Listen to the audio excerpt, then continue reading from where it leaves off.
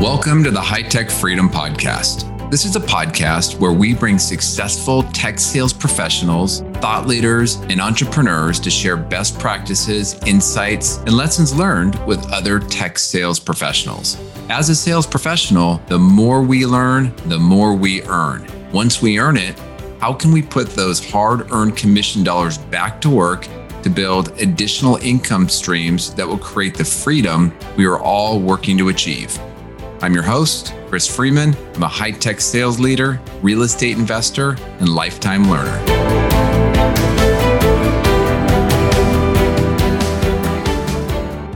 Welcome back to the High Tech Freedom Sales Podcast. So today I want to talk about a topic that we haven't touched on much over a number of episodes, but I recently, we all did, experienced the recent 4th of July week. And as I was sitting back, I was thinking about the freedom part of the High Tech Freedom Sales Podcast. And it's been a while since I've talked about what that really means and how do you achieve it from a sales professional perspective. Now, the idea of this podcast initially was for me to really pull together two of my favorite topics, earning money and growing money. And most of the guests on this episode, we focus on how to earn money, earn more money, more commissions, getting better at the sales role, educating ourselves, getting better at the planning, better at the process, better at the execution. All of those, those are important things and they lead to ultimately selling more and making more money. But then the question is, once you earn it, what do you do with it? This is where I've been so fortunate to be given good guidance and advice in my mid-50s. And, I always think about this with my own children is how can I make sure I kind of put them on the right path with their financial education and kind of how they run their own financial life. Early on, I quickly learned that I really learned the power of long-term investing. And in my early 20s, the power of real estate as a long-term investment strategy. Early in my career, I was exposed and I worked with several older reps that were really towards the tail end of their career. And I'm so thankful to them because I learned so much from them as I was coming up through the sales ranks. But one thing that it was always curious to me, especially with a few of them, was why were they still working in such a demanding role as a field rep? I was pretty sure that these reps had done really well. And I knew that they had had big earning years and they had made a lot of money through stock. And now I'm a huge fan of continuing to work, right? Keep the mind stimulated and stay generally productive. But my own personal view of my future self was that I wanted to have options. I didn't know that I necessarily wanted to be, early, getting close to my retirement years, still grinding it out as a sales rep. Maybe I do, maybe I don't, but I wanted to have options. And if I want to work, great. If I want to be able to, or I wanted to have options to work in a lower stress job, maybe a more flexible job, maybe I want to travel. But ultimately, I just wanted to have options. And what I learned from a number of these coworkers is they were still grinding it out in the sales role because they had to, and they didn't necessarily want to. In fact, what I noticed is they were all kind of grumpy. So what happened? Well, what I learned, and one of them was very generous with information at the time, what I learned was they had lifestyle creep. As they earned more, they spent more. As the kids grew, it became impossible to get away from just the additional expenses that kind of creeped up as kids got older and got into more things. Then they got into their mid-50s and they had that oh crap moment. They started to realize that their 401k, in some cases their pension plan from previous companies, wasn't going to be enough to cover their current lifestyle. So as a result, they had to keep working to maintain that high level of earning. This is when I was also, at the same time, I was exposed to a person that had introduced me to real estate investing. At the time, I was extremely diligent about maxing out my 401k. I was getting all the matches, maxing it out. I was saving some additional income, just investing it in the stock market, shoving it into a Schwab account. But then I went through the dot-com bubble and watched the portfolio of stocks that I had just get crushed. Now, I might have been a little over-rotated in tech stocks at the time, but I mean, it was devastating. Now, I was not negative on the stock market, but what I learned was I needed to diversify both within my stocks, but also diversify into real estate.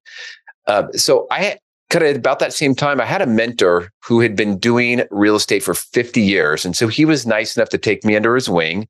He helped me buy my first duplex that I ended up moving into, kind of doing some house hacking before that even was a term.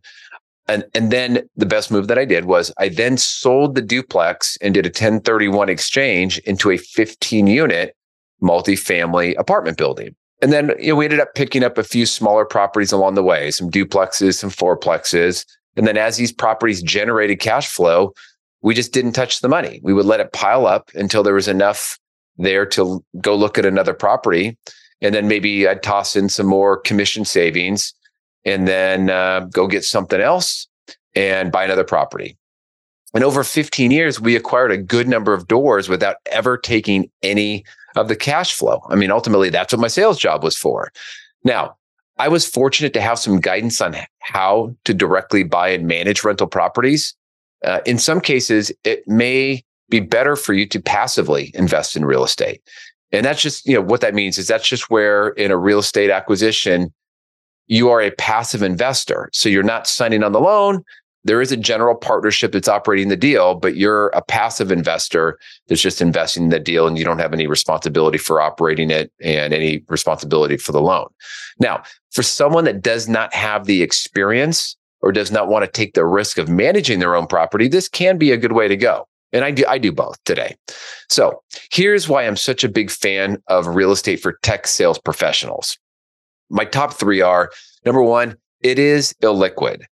And sometimes you think, well, why would illiquid be a good thing? It sets you up in a way that you can't get to it, right? You can't tap into it except for the cash flow that comes out of it.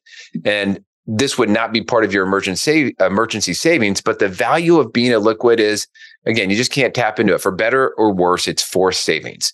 Now, since my wife doesn't listen to the podcast, I can say this. If the cash was there and visible, she probably would have found a project to spend it on or something to buy. And that is part of what equates to that lifestyle creep. Having that capital locked up for years, it just simply does not allow me or a sales professional to spend it. Now, there are several times over the years where we've held onto a car longer than maybe we wanted to because the cash, if we had that cash, we could have used it to buy a BMW or Tesla or whatever, but maybe that cash was sitting in a property. And so we ended up not buying the car. But by the way, that property was growing in value while that BMW, that would have been depreciating in value. So I'm just a big fan of having some of that savings illiquid. Number two is cash flow. If done correctly, owning real estate will generate cash flow. Now, this whole model, it has to generate cash flow to really make it work. And that's where you get the passive income and passive cash flow. So, maybe you're thinking about flipping a house or two over a year. And that's great, right? It's great when it works because you can make a quick hit and make some money, but it's work and you already have a job. Once you flip it, you're done and you need to go do the next one. I'm more interested in continuously growing the cash flow each year. And my goal was so that when I was 50, that cash flow would be paying for vacations, college tuition, or even a vacation property that we could go acquire and use for ourselves. My real estate mentor used to, and this is really what opened my eyes, he used to go on these big vacations, international trips, almost every month, every couple months. When he retired from his W-2, or he retired a long time from his W-2, after he retired, he was still making as much income in his real estate cash flow than I was making early in my tech sales career.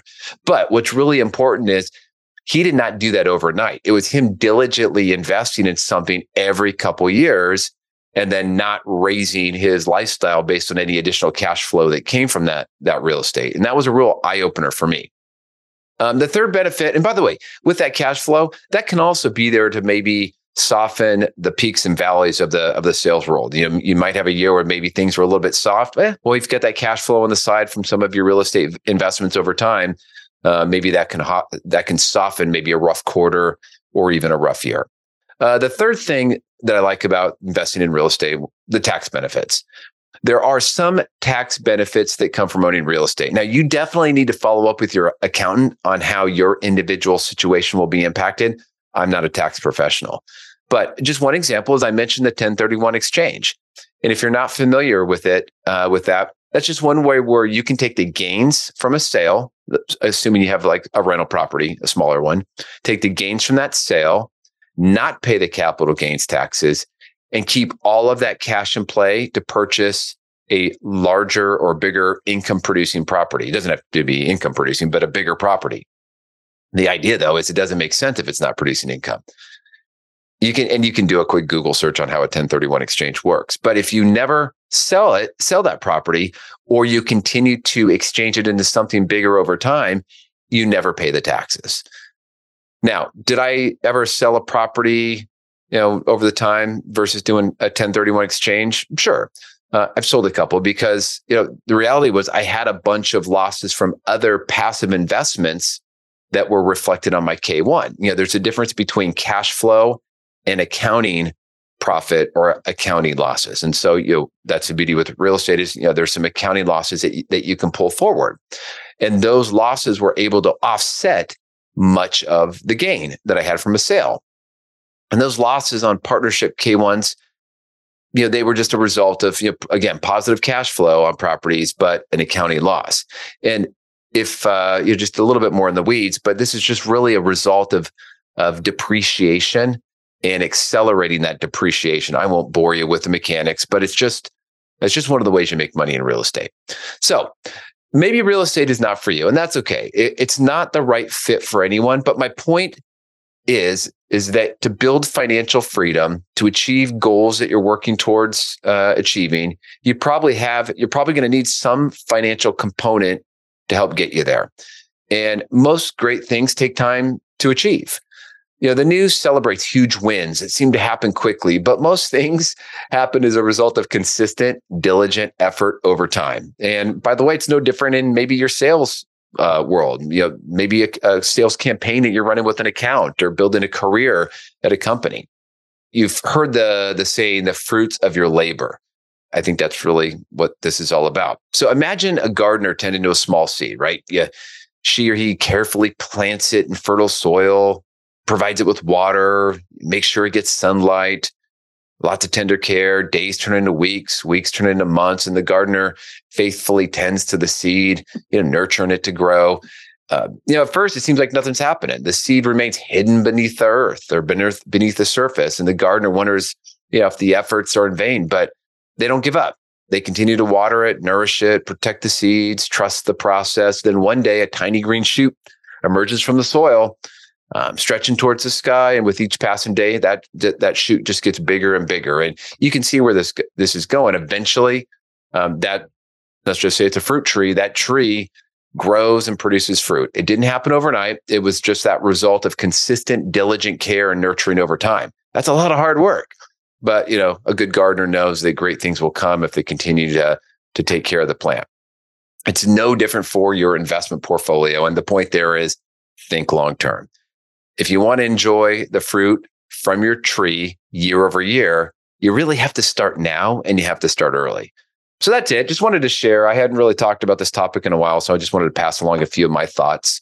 I love talking about the real estate side of it, and I love talking about sales.